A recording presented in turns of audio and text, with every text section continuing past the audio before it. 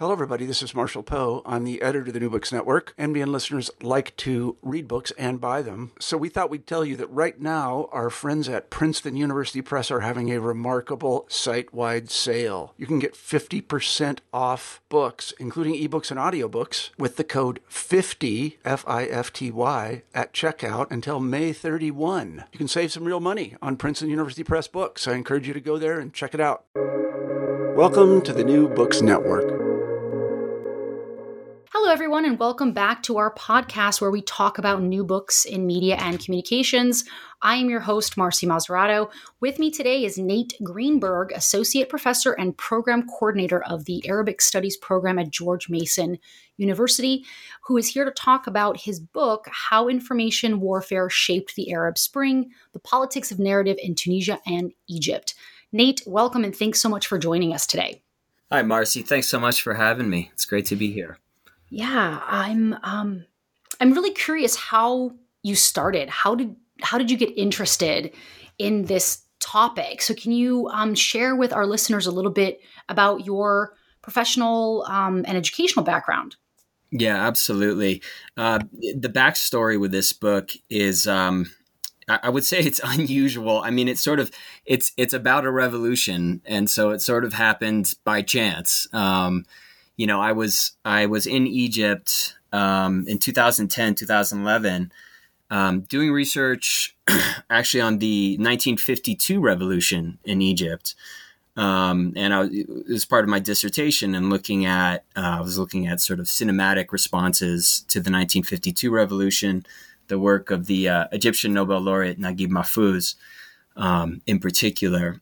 And I had an apartment in downtown Cairo. I often joke with some of my Egyptian friends. I was living in a neighborhood called La Zogli, which is a kind of a synonym for the Ministry of Interior, which is in that neighborhood and sort of associated with a massive detention system. So it's kind of a running joke, but I was living.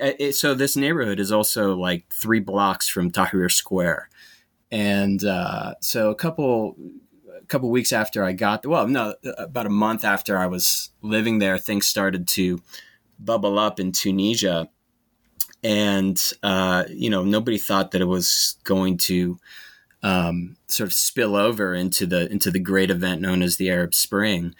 But following the news, watching the news, and sure enough, on the 25th of January, which is Police Day in Egypt, demonstrators take to the streets, and it set in motion for me really a 10-year process of going back, trying to understand the events and the rhetoric that shaped the opening of the Arab uprisings.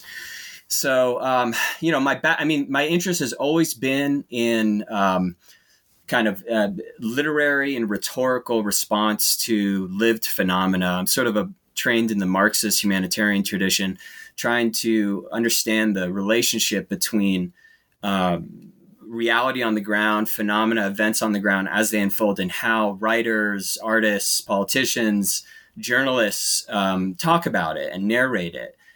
So I've always been interested in this kind of thematic that traverses through the book, but the core subject of the book being the uprising itself, for me and for many of us really kind of fell out of the sky, as it were. Yeah, that's super interesting. I was very curious as I was reading, because I see a lot of the photos are your photos. Yes. Yeah. Yeah. So I was like, we definitely have to chat about that. The photos are interesting, and we can get back into it later. But yeah, the cover photo that shows two guys, pinning the arm of a third guy, actually kind of illustrates the whole theme of the book, which is, I guess, we'll get into it, but basically how information trickles down into this kind of interpersonal lived experiences. I titled that photo Vigilantes, and, that's I have to say, I mean, it's hard to focus our minds on something from 20 years ago, but when there's an uprising in our own nation's capital, it helps. So I would definitely have to tie that in at some point here. Yeah, absolutely. I think that you make a good point in looking at. I think it's really fascinating where you're talking about the construction of narrative and the construction of narrative and how that can completely derail from reality in what actually happened. And because Arab Spring is so often seen as like the social media revolution, right, or revolution that started through social media. Right. And we're right at that 10-year mark. So it's kind of interesting to think about this, a decade in the future. So perhaps we should start, and I don't know if this makes sense to you, but maybe we can start with how is looking at the Arab Spring, like contextualizing the Arab Spring as, quote, most people know it. Yeah, that's right. That's a good question. So, I think the prevailing line now in academia and in journalism, I think we see as well in the media, has been this notion of, the Arab Spring begetting an Arab winter, title of Noah Feldman's recent book to that effect. And, this notion that, the big push for democracy, which was spurned by social media in part, kind of created an opening for chaos in most parts of the Arab world, with the possible exception of Tunisia. This is, so goes the prevailing, I think, narrative on the Arab uprisings of 2010, 2011. One of the points that I make in this book was that, from my perspective, living in downtown Cairo, and I ended up writing about the first 2 weeks for the Seattle Times, first the Seattle Globalist, the editors there, and then they put me on to the Seattle Times. It was from the very beginning. I mean, it was sort of chaos from the beginning. And there was I think that this idea that the Arab uprisings had sort of like suddenly magically, overthrown decades of dictatorship and all this, that it was this, the Facebook revolution, this idea. I was really seeing a lot more complexity from the beginning. I think in some respects, to answer your question, still to this day, I think the big prevailing notion has been that, the uprisings were fueled by social media. And I think that is true to a degree. But that the circumstances in the region, you even see from the kind of more, let's say, sort of cynical perspective among academics is that, the region was never ready for democracy, was never ready for this kind of, grand democratizing experiment. And so it set in motion, the kind of chaotic events of civil war in Syria and Libya and Yemen, the rise of ISIS and so forth. Now that not that I would dispute that, but I'm interested in more of the fine details of history, I guess, than the grand sweep. And I think to challenge it a bit further, I would just say that one of the points I try and make in this book is that I think from the very beginning, frankly, it's hard to say that it was successful. But in the case of Egypt, and one of the arguments that I make is that one of the main reasons I think that the revolution sort of unraveled and some of the founding principles of what the early revolutionaries were trying to achieve was unraveled in part by this very sophisticated counter-communications and counter-narrative campaign, counter-revolutionary campaign that was also churning through the information ecosystem at the time. I think there's also a lot of the context that seems to be missing, and kind of what you'd mentioned, like the grand sweeping narrative that these countries are all different, right, and they had different access to social media, and they used the social media differently, and it was used for both sides, from what I understand. Yeah. And so, yes, you have a lot of these, nuances in how it was done. So just kind of creating this grand narrative of like, Facebook, and you just, created this whole, like, let's bring democracy to these Arab nations via social media. And it's much more complex than that. Because I think many of them are still very much struggling with similar issues 10 years ago today, right? Yeah, I think that's right. And I just to give flesh to this idea a little bit, what I was seeing at the time and talking to you now, it's sort of bringing it back to life a little bit. But so, the uprising in Egypt, in Cairo, again, we didn't see it coming. Things were, Tunisia had been unfolding. Mohamed Bouazizi, who's now this kind of mythical figure, who lit himself on fire in the city of Sidi Bouzid on December 17th, 2010. That set in motion all the protests in Tunisia and elsewhere. In Cairo, just even including close to where I was living downtown, there were imitations of the self-immolation, men setting themselves on fire. And it was this kind of strange sense that it was creeping across the border. But on the 25th, it was interesting. It was not the sort of mass uprising that we now think about in retrospect. It was about 15,000 people. We now think that congregated, arrived in Tahrir. There was violent pushback from the police right away, but it wasn't clear that this was going to propel the end of a 30-year dictatorship.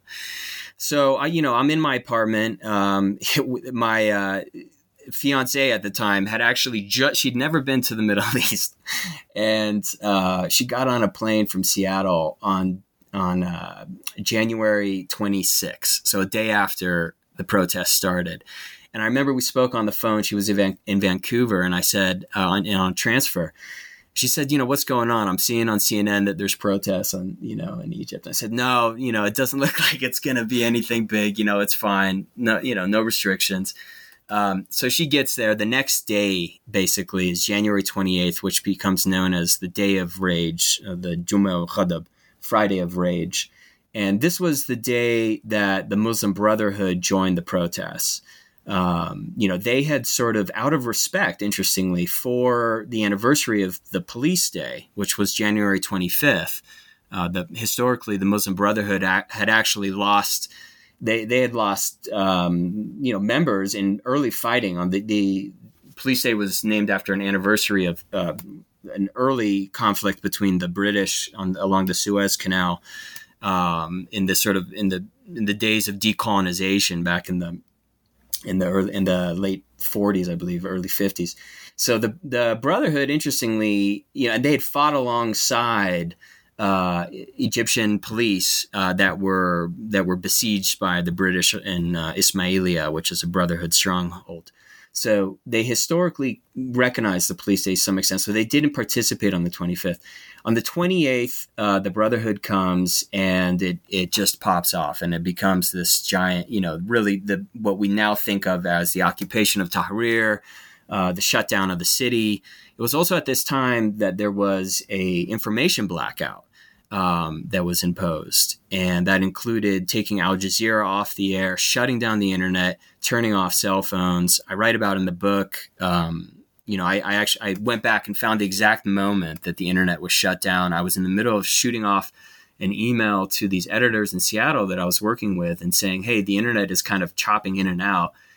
Just in case, here's a landline from my apartment. And it was like the last email I sent out before the internet went down.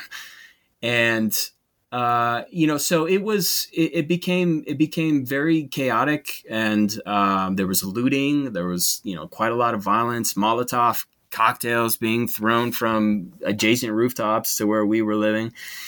But it was a discernible shift. I mean, you could tell a kind of the rhetoric that was passing around, that was in the streets. I was hanging out at this coffee shop this whole time, which kind of operated incognito behind shuttered doors and meeting with locals and talking. And, it had flipped from this kind of, from a protest, what they were talking about as a, intifada, even a kind of an uprising, to thawda, to a full scale revolution. And so it was like really building, but at the same time, already fomenting was this kind of counter-revolutionary rhetoric. And I remember the moment really almost specifically was a few days after the U.S. Embassy had evacuated everybody. We were still there. I was trying to do some reporting, basically from Tahrir, interviewing some people. And one of the guys in this neighborhood that I had been in touch with, were out walking, and it was, it was nighttime. I was trying to get to the apartment of this German guy that was friends with and hadn't been in touch with since things started. And so this young guy, Mohammed, was walking me through the neighborhood because every neighborhood had set up these kind of checkpoints from almost block to block.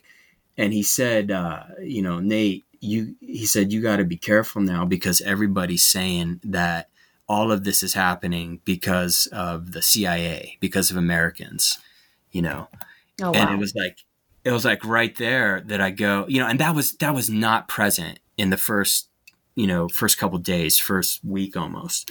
So what brought that about then, do you think? Do you know? That's what launched this book. That's really the book and all of my subsequent research, because I've been, so we left. We ended up leaving a group of guys that I had known, that I'd been hanging out with for months, including some military officials who lived in this apartment block where I lived. It's actually right around the corner from the famed Jacobean building, if you know that novel. They came. It was like February 3rd. It was right after the battle, so-called Battle of the Camels, pounding on my door at 3 a.m, 3:30 in the morning. My fiance is, Liz, she's at this time, my wife, she was scared out of her mind. I was like, what the is going on here? Yeah, I can only imagine. Right? I mean, it's like 3:30 in the morning. Yeah. And by the way, the police have been disbanded and there's like no clear, legal, like security apparatus. It's like the military are in, the police are gone.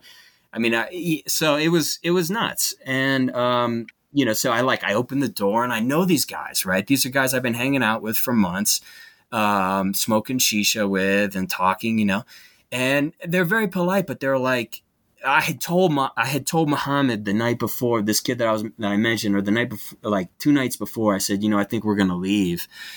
And I think that sort of triggered a kind of suspicion on their part.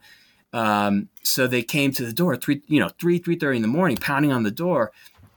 And they say, Nate, we got to see your passport. It's for your own safety.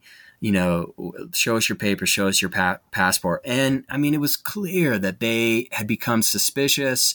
Everybody was suspicious that, an American in the area was, part of some, this covert clandestine operation to incite, the overthrow of the government. I mean, that was, so, I mean, I kind of like gingerly kind of held the passport open and, sort of showed them a few pages and we just, we closed the door. I got it, closed the door and, we were gone. The next morning we kind of snuck out, 4:35 in the morning, took a taxi to the airport and just tried to get a plane. I mean, we were spooked. But so for me, it was like, what happened? How did it go? Why did this turn against, I mean, it really felt like it turned against me in a way, it turned against. It sounds like you went from friend to foe to like target. Exactly. And it was like, and so I think on a very personal level, for years I've been thinking about like what happened? Like, how did that happen?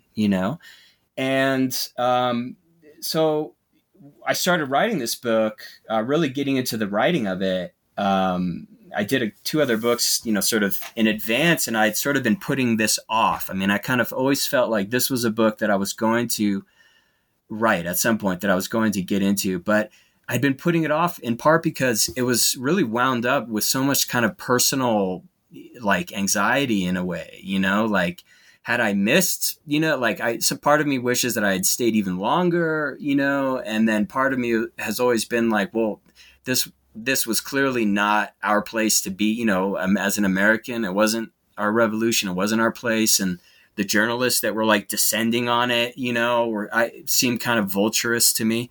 And so, but then it was also this main question of like, what turned these guys against me, And so I started writing this book in basically 2016, and the 2016 presidential election.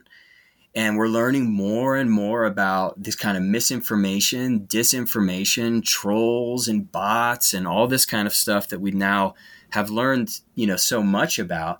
And I started thinking to myself, God, a lot of this rhetoric is the same. A lot of the rhetoric that was kind of surrounding the early Trump campaign was this like virulent animosity towards the globalists, George Soros, CIA, this kind of, Western conspiracy for Western conspiracy and all this kind of stuff, liberal democratic conspiracies. I mean, there was that sort of vibe has kind of always been around the Trumpism, and it was in 2016, we could see it. And I went back, and I started looking at some of the early news. I had saved, one of the things I had done was I grabbed the local newspapers from like every day of the uprising when I was there. I said the internet was shut down, satellite TV, Al Jazeera was taken off. So the newspapers was really, and I have a chapter dedicated to it in the book. The newspapers were really like suddenly became really relevant for people like living in Cairo and in Egypt. Yeah, that's super fascinating. And it's great that you had the idea to take those on a daily basis. It was like, I was doing this kind of like blow by blow thing for the Seattle Times and kind of talking, but I was also in my mind thinking, someday clearly this is history in the making. So I was kind of like I was collecting this. So I had this huge pile in my office in Fairfax, of all these newspapers from like the first 2 weeks of the uprising in Egypt. And so I started going back into them. And I was recalling, things really changed on January 29th, which was the moment that the military was called in. It was the day after the Brotherhood arrived. It was the Friday of Rage. The police are disbanded. Like that was a pivotal, that was like a really pivotal moment where it sort of shifted from the sort of quote unquote Facebook youth, and the rhetoric around those guys was interesting too. They were like very clearly identified with like a neighborhood in Cairo, Heliopolis, as like upper class, rich kids. That was the rhetoric I was hearing from people in like downtown Cairo, and the Facebook, it was kind of non-threatening. It was kind of like whatever. It's kind of this experiment, it's a social movement thing, but it's not populist. Anyhow, that shifted on the 28th. And so I went back and I looked at the major state-run newspaper from the 29th. It's Ahram. For some of your listeners will know it. Ahram is the oldest state-run newspaper in the Arab world. And it's always been understood as sort of an organ of the government in Egypt. And so on the inside, like the sort of one of the main cover stories, from the 29th is a headline. It's in Arabic, and I'm looking at it. It says, it's something to the effect of, secret U.S. conspiracy to overthrow the government. And in the article I later found out it's an exact translation from an article that appeared in the Aftenposten in Norway, of all places. And it was a leak. It was a WikiLeaks article that had been farmed out to the Aftenposten in Norway. And it was from the so-called Cablegate of 2008, which was when WikiLeaks gained access to volumes of confidential memos that had been sent from members of the U.S. diplomatic corps. So, the ambassador to Egypt, Margaret Scobie, who I ended up interviewing for this book, a lot of her emails, they were not emails, they're I forget what they call them. They're sort of telegrams. It's a system that the State Department uses, but confidential, highly secure memos that had been sort of hacked by WikiLeaks, and then were farmed out. And you'll remember this. This was in 2010, and it created all these huge diplomatic scandals. Hillary Clinton was all over it, sort of panicking as Secretary of State, and it was all about all these diplomatic relationships that were blowing up because it was all this sort of insider talk about what American diplomats really felt, or what about their counterparts, right? So, but one of the things that's interesting here, WikiLeaks, on the eve of the Friday of Rage, farmed out to a select group of news organizations, including, I believe, it was CNN, New York Times, Aftenposten in Norway, and the Daily Telegraph in London. They farmed out, or they gave, what I've later understood is that they had contacted the editors and then gave them access to the leaks at this basically specific scheduled time on the eve of the Friday of Rage, on the eve of the day that was going to launch the big revolutionary, that did launch the big revolutionary moment. But they planted at this time these leaks, and the leaks were from like 2008, 2009, years before. Mm-hmm. But so one of them that I found there was the one in Ahram that was about, it was a memo from Scobie, I believe, the ambassador to Egypt, talking about the funding, U.S. funding of NGOs in Egypt that were like promoting democracy. And there was like a figure, it was like $140 million. And actually, I think the $140 million was in the headline of this, translated into Arabic of this article. And so, and then I was like, well, that's interesting, because it really, what it does is it sort of like colored the revolutionaries, right? It made it look like, the possible, like, well, wait, is this organic? Is this an organic uprising? Is it a youth-driven revolution, or is the U.S. somehow involved? So I go back. So I keep looking around. I'm like, is this a thing? Was this really going on with WikiLeaks? Farming out these leaks, concerning U.S. funding for NGOs, pro-democracy or whatever. The Daily Telegraph publishes at the same time on the eve of the revolution. It comes out, I think, around midnight on the eve of the Friday of Rage article, which I feature this on the back of the book. It says, secret U.S. What is it? Yeah, I'm going to read it exactly. Egypt protests, America's secret backing for rebel leaders behind uprising.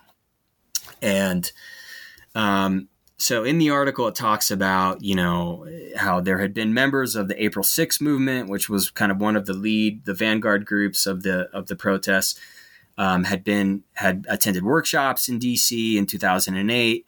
I don't know. They actually, I think in this article, well, it led to the arrest of one member of the April 6th group immediately.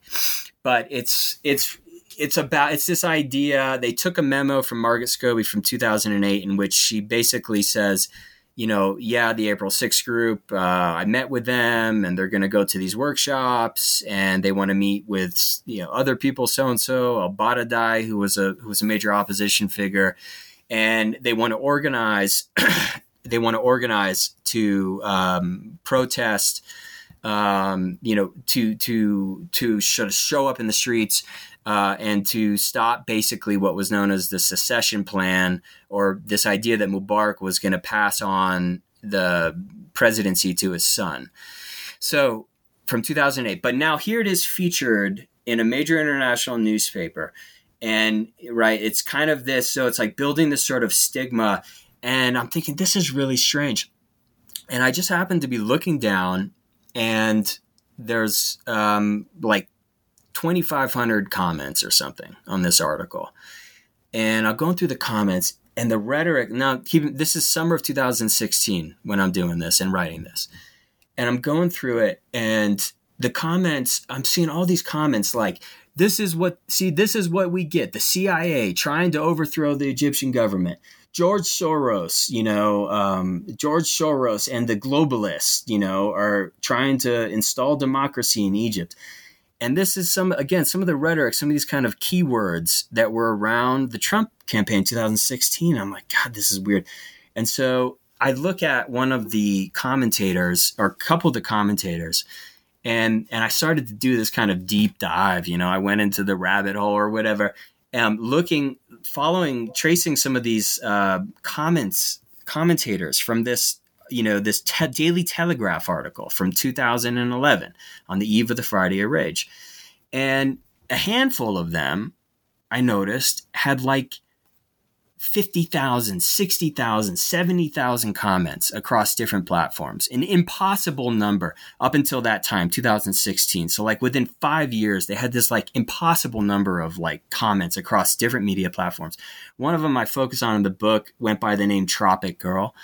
And Tropic Girl was, I've since learned, a troll who appears in 2016 pumping the same kind of misinformation around the Trump campaign that we now know as sort of historical fact, appearing on publications like the Hill, Breitbart News, and always kind of pumping the same narrative, that. And it was really demonizing Hillary Clinton in 2016. It was, Clinton is a member of the Brotherhood. Obama's a Brotherhood member. Clinton is secretly working with, George Soros and all these kind of things.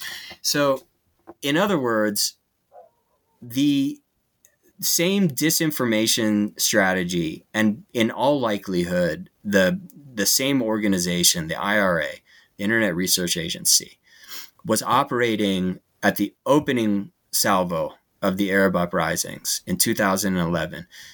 That has been something that analysts are looking at. I spoke with a senior analyst at the RAND Corps about this, who confirmed my own suspicion when he looked at the information, spoke with the American ambassador in Egypt at this time. And it really, in a way, it pushes back our understanding of Russia's global strategy. It's typically been identified with 2014 in the Crimea incident. But I think as it's clear, and I make the case occasionally in this book, but I'm really pursuing it more aggressively now after this book, since I having done some subsequent interviews, that Russia was deeply invested, the Kremlin was deeply invested in shifting the narrative of the Arab uprisings, trying to undermine the pro-democracy narrative in Egypt, in Syria, in Libya, and to subvert the struggle for democracy with the conspiracy of a Western plot to instill these kind of, puppet, pro-Western puppet regimes around the region. So it sounds like, anyways, that's kind of, it's a lot. Yeah. I told you I could go on. So I'll stop. No, I think, so when you're writing this book and in reading this book, I thought it was interesting that you really do bring, you bring in Frederick Jameson, you talk even about like Difference, Jacques Derrida and Walter Benjamin, and kind of bring in these scholars in terms of really looking at the narrative and how the narrative is problematic. And that narrative, is when we're looking at whether it's the political narrative, there's multiple different narratives that are being constructed. So can you talk a little bit more about how you see that narrative being problematic, both in terms of what you just mentioned on the greater political sphere, like, oh, hey, this is the West, right? It's the CIA, and also on the ground, kind of like with your experience with your friends that all of a sudden turned on you and targeted you, right? Yeah. So there's multiple narratives there. Can you talk a little bit more about that? Yeah, I mean, part of it was just part of the book is this kind of, first of all, there's all these different case studies. So like the book, the issue about WikiLeaks and the counter narrative, counter revolution, that's kind of like one slice of the book. But you're absolutely right. I mean, the main thread that connects this book is narrative, and to what extent does narrative alter or transform reality to reinforce or propel certain ideological alliances. This was something I had looked at. I had done a postdoc in strategic communications, and so, and I'm very interested in how, actually, I think it's kind of an irony that despite the cacophony of the internet age, or rather, in a sense, even because the cacophony of the internet age, this the kind of information overload that everybody is subject to, the sense of all these kind of multiple lines of information, what prevails through the cacophony are these big, bold, clear narratives. And so one of the things that, and that does play into, Jameson has a great quote from, it's from his book, Marxism and Form, which came out in the early 70s, soon after the May 68 events of May 68. And he says something to the effect of, revolution, times of revolution create narratable events.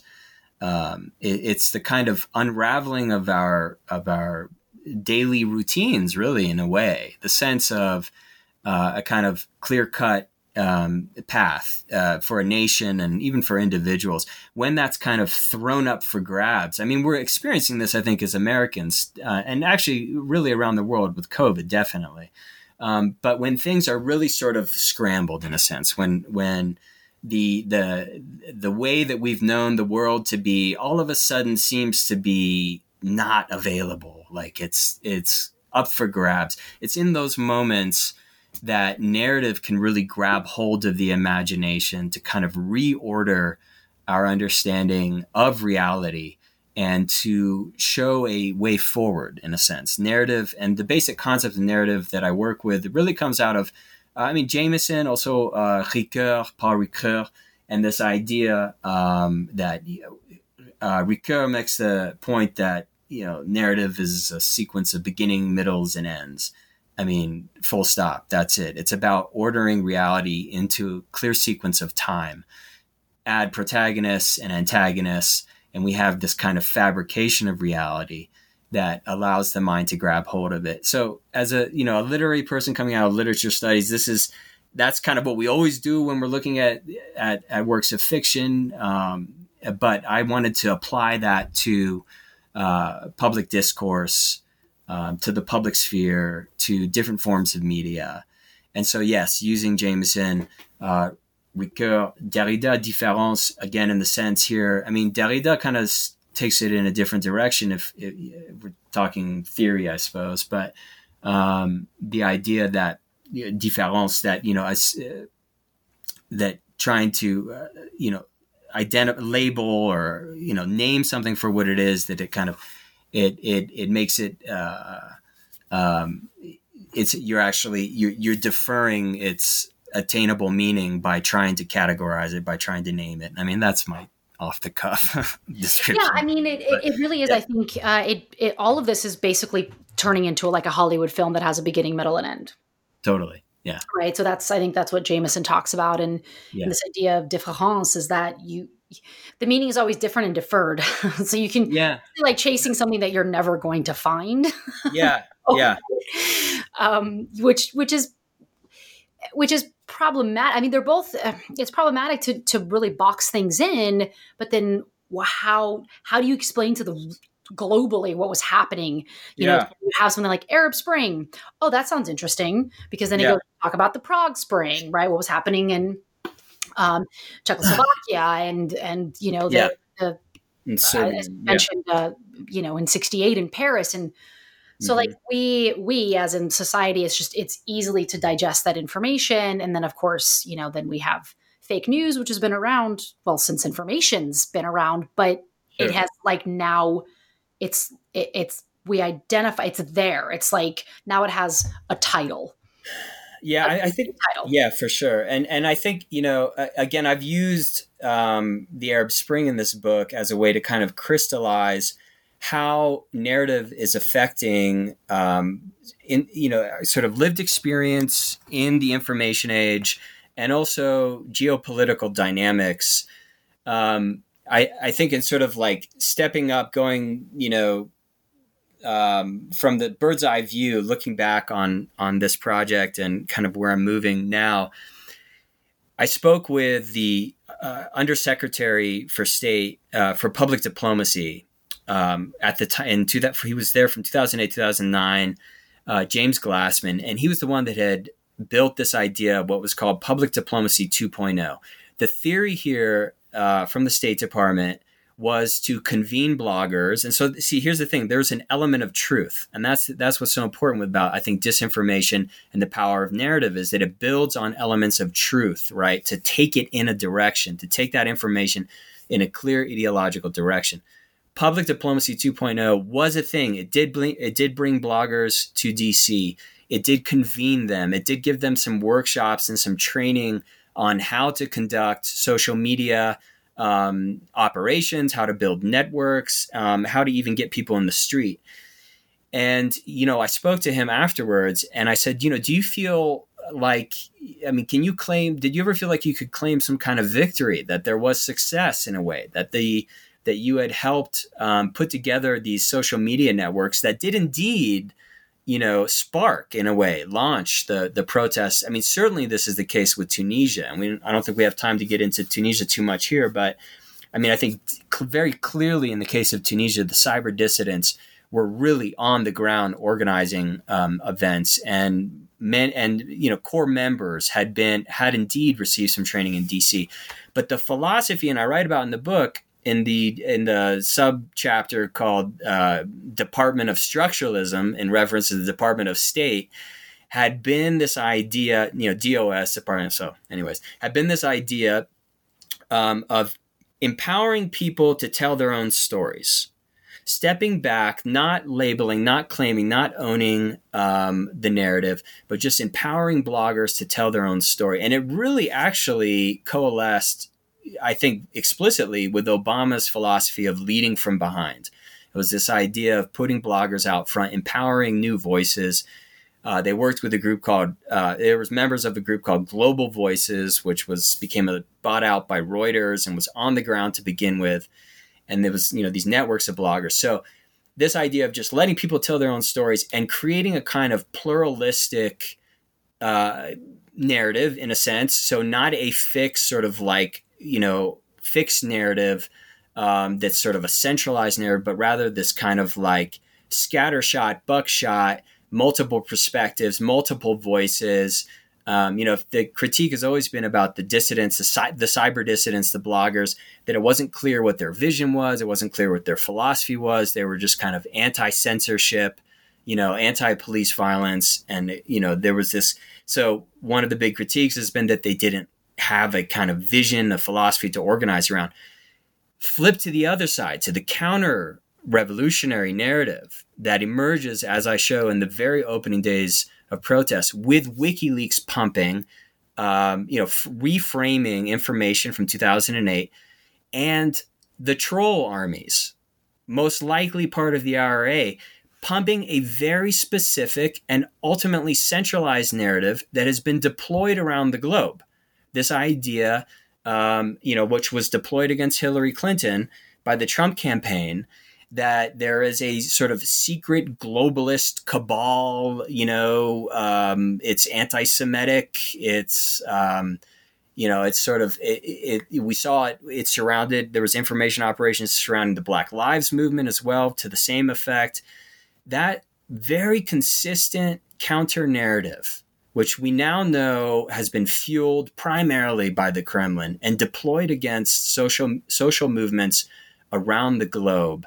That's that kind of singular, bold narrative that seems to cut through the cacophony. And I think, sadly, one of the big takeaways from the Arab Spring has been, or one of the big results of the Arab Spring, which I think it's parallel to but different from this idea of an Arab winter, is the Russian pivot. The now dominant presence of Russia in the Middle East, the profound alliance now with Russia and Syria, which was known, but also Egypt, what we see them doing in Libya, the relationship between the Kremlin and Saudi and the Emiratis collaborate. I mean, and the U.S. meanwhile just completely like taken out of the picture, in part because of this proactive withdrawal and the Trumpism and protectionism and all that. Anyway, so it does come down to narrative, I think, in the sense. And I have a kind of a cynical vision of how narrative functions in the information age. And I think I don't know. I think we're seeing this play out now in Africa. I think the French are picking up. They're trying to mimic the Russian strategy of fabricating information, fabricating news to create more bolder counter narratives that will cut through the cacophony of the information age. So that's kind of in my headspace with this book. Yeah. So in terms of looking at the narrative, I mean, do you think, and you mentioned him before, and you start the book talking about Mohamed Bouazizi and how he set himself on fire at the end of 2010.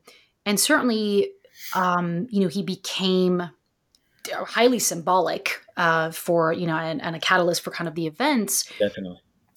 How do you see this kind of narrative fitting in perhaps with the idea that, quote, people want or need a hero? So again, Absolutely. Going back into like the Hollywood, the hero's journey, the protagonist, the antagonist.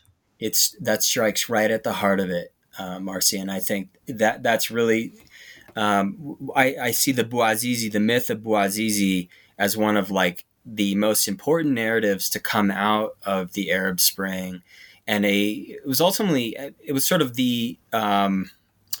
it's the origin story, right, of the Arab Spring in many ways.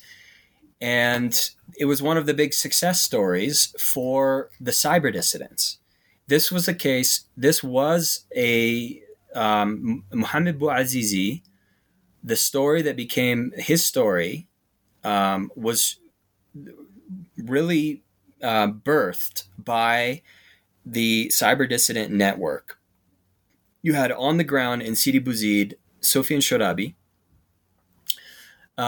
who raced up to Tunis on the night after Bouazizi lit himself on fire with a flash drive because there was a media blackout imposed on Sidi Bouzid.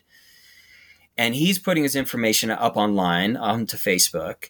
And then you have Bouazizi's cousin who goes onto Facebook, and it kind of and the story of him lighting himself on fire gets picked up by the new media desk at Al Jazeera, which included Yasmin Ryan, who was a reporter for Al Jazeera English, who was the first one to kind of break the story on the organizing effect of the cyber dissidents. And she interviews Sofiane Shorabi, and she interviews Lina Ben-Meheni.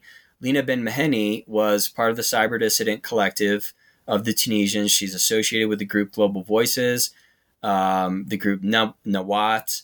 And Ben-Meheni writes a post on Global Voices that was the earliest full description of Bouazizi's martyrdom. And she includes in this post for Global Voices, which comes out just a couple days after he lights himself on fire, a description of him being a university graduate. We since learned that was not true. I mean, he was actually a high school dropout. But the inclusion of that factoid, I suggest, was really important because it suggested a kind of classic Aristotelian tragedy, this kind of fall, somebody who had worked hard, who was, he had gotten a college degree and he couldn't get a job. And it sort of grabbed the attention, I think, of a lot of like-minded organizers on social media that really sort of captured the heartstrings. And Lina Ben-Meheni later talked about how it was this idea that he was a university graduate, that because other people had killed themselves in Sidi Bouzid. It had happened before. There had been other similar protests before. And she said, but it was this factoid that he had been a university graduate that really sort of like mobilized her generation, striking this emotional chord. And one of the reasons that I can't let this let our episode here end without mentioning that 3 of those names that I just referred to, Lina Ben-Meheni, Sofian Shorabi, and Yasmin Ryan, have now all died, and all in their late 30s. Wow. The Sofian Shorabi was one of the people that had been identified as having attended the DC workshops. Lina Ben-Meheni also was a Fulbright to the United States 2008-2009 and had been part of the Alliance for Youth Summit, the workshops, to some extent. I don't know the full details. They were virulently attacked by trolls, the counter-revolutionary narrative that was flowing from the Kremlin, flowing from the old regimes, to demonize the bloggers as U.S. backed, even though their backing was minimal at best. Anyhow, so the circumstances of their deaths are different. Ben-Meheni, we think, died from complications. I guess from what I understand, it's complications surrounding organ transplant. Sofian Shorabi was abducted in Libya, and we don't know what happened to him. And Yasmin Ryan fell off a building in Istanbul a couple years ago to mysterious circumstances. She had been the Al Jazeera reporter that had reported on the cyber dissidents. Well, she quoted some of the cyber dissidents, but reported on Ben Ali, the Tunisian regime's blackout strategy and media crackdown strategy. So, it's kind of all mysterious, and it does lend itself again. And also, that's the other thing. When there's so much information around and all these different kind of things, you don't, I including myself here, you don't know what reality to grab onto, and it's easy to grab onto conspiracy theories and big, bold narratives. So I try to be cognizant of that as well. I agree, because you have these. This is where postmodernism comes in, right? Where they're just like, oh, we have these grand meta narratives that claim to profess one universal truth, and well, it's far more complex than that, because there could be, we could argue that truth is relative and contextual, and I think like with my students when I've taught journalism in the past, that's a common question that they have, that they legitimately want to know how to, or they want to know like what the right media is to consume, and they're just exhausted. They're just like, I don't want the left, I don't want the right. Can we just have like neutral news, like news that just reports the news? So I think they just get exhausted. I think as society, we get exhausted as to like, well, yeah, these are all narratives. Which one do we listen to? What's real? What's not real? And the Arab Spring is such a perfect example of something that can just go in so many different directions. It's a very complex thing, but can really, it can really have this, all these multiple narratives that in some ways, I think, they can actually be detrimental to the cause as well as helpful to it. Absolutely. Yeah. So you end the book. I mean, we barely scratched the surface. Your book is extremely rich, but I think it's interesting that you do kind of bring it around and you end the book on a note about fiction, and about film and narrative. Can you talk a little bit more about that? Yeah, the last chapter deals with 2, specifically fictional genres, and you're absolutely right. It is, the idea was to sort of, throughout the book, I'm looking at the fictionalization of reality in a sense, the degree to which narrative has grabbed hold of reality and filtered it into these kind of ideological platforms, ideological alliances. But with the end of the book, I wanted to look at fiction specifically, and one of this kind of new fictional genres that really takes off after the Arab Spring, which is science fiction. So the history of science fiction in the Arab world is very interesting. It's a very short history, but it became this interesting kind of like point of synthesis, I think, looking at Arabic science fiction, in particular the work of really the most popular writer in Egypt, a man named Ahmed Khaled Tawfiq, who died recently in 2018. because much of his fiction, first of all, the most famous book is this novel called Utopia, which is this incredible kind of genre-bending sort of horror sci-fi. It's about a future Cairo that's kind of split into two worlds between a rich upper-class enclave of heavily drugged cannibals, basically, who descend on the old Cairo and the world of the others to hunt for body parts as these kind of tokens. And it's extremely dark.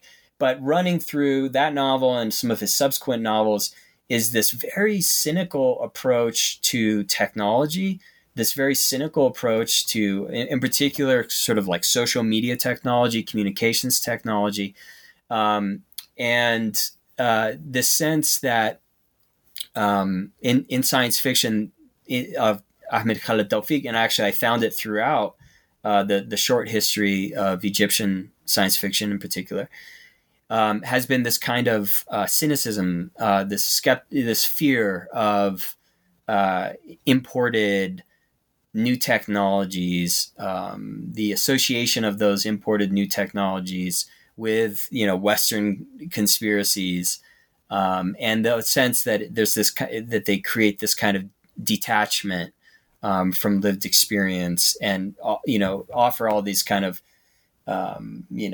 fantastic and horrific futures in which people that what his novel that comes out after the Arab Spring, which is called Myth of Icarus, or Like Icarus. It has not been translated, and that's something that needs to happen. But it's about a man who, not unlike the internet in his brain, gains this kind of infinite access to infinite knowledge, infinite wisdom, and he's goes back in time and into the future, kind of solving problems. But he also is driven insane by this kind of information overload. And so I thought that it was a fitting way to kind of close out this book, the fictionalization or the actual fictional engagement with the perceived fictionalization of reality that is the information age. Yeah, I agree. I think it was really, as somebody who studies and teaches film, I definitely appreciate talking about the narrative throughout your book, and certainly kind of ending on that, and seeing that there's so many of these narratives, like fictional narratives, and that are, film is so dominated by the West, but we forget how much richness in fictional narratives there are outside of the West. So much. And so that's great. Well, Nate, we've taken up a lot of your time, but as we wrap up, I'm curious to know, I think you briefly mentioned, what are you currently working on? What's next for you after this? Well, I've got an article coming out now called American Spring, and to my great chagrin, I just noticed that that's trending on Twitter. But it's always the case. You submit an article a month ago, and all of a sudden it's trending on Twitter. But the trending on Twitter is relating to the siege of the Capitol, which is wrongheaded. That's the counter-revolution. We're seeing what we saw in the Capitol is, I think, in some respects, a response to the Black Lives Matter movement of the summer. So I have an article coming out looking at how Russian state media in particular spun the Black Lives Matter movement through their vast media apparatus in the Arab world, the Arabic-speaking media apparatus of from the Russian state, RT and Sputnik. And so staying on this topic from the book, in the sense that the election of Donald Trump pissed me off, like a lot of us, and I'm in the camp that feels that he was aided and abetted tremendously by the Kremlin. So I'm staying focused on this issue, and so that's the main thing. I'm also working on a new book with a colleague, Walid Mahdi, looking at. Also, going back a little bit and looking at U.S. Counter-communication strategy in the war on terror, and some of the digital networks that came out of the counterterrorism campaigns from the mid-noughts. So those books, and then I don't know, I'm a comparative literature person by training, so I'm always all over the place. I'm doing this media stuff, the security stuff, and I really want to do a translation, of some obscure Arabic novel, maybe Ahmed Khalid Tawfiq's Myth of Icarus. But that's see. Awesome. Yeah, well, great. You're keeping busy. Keep me posted on your next book publication, then we can have you back on and chat with you again. So it sounds really very unique approach to the book, having the personal experience and the academic experience. So thank you again for joining us, Nate. Marcy, thanks so much. Yeah. Yeah, it was really awesome chatting with you. And thank you all for listening, everyone. Until next time, cheers. Cheers.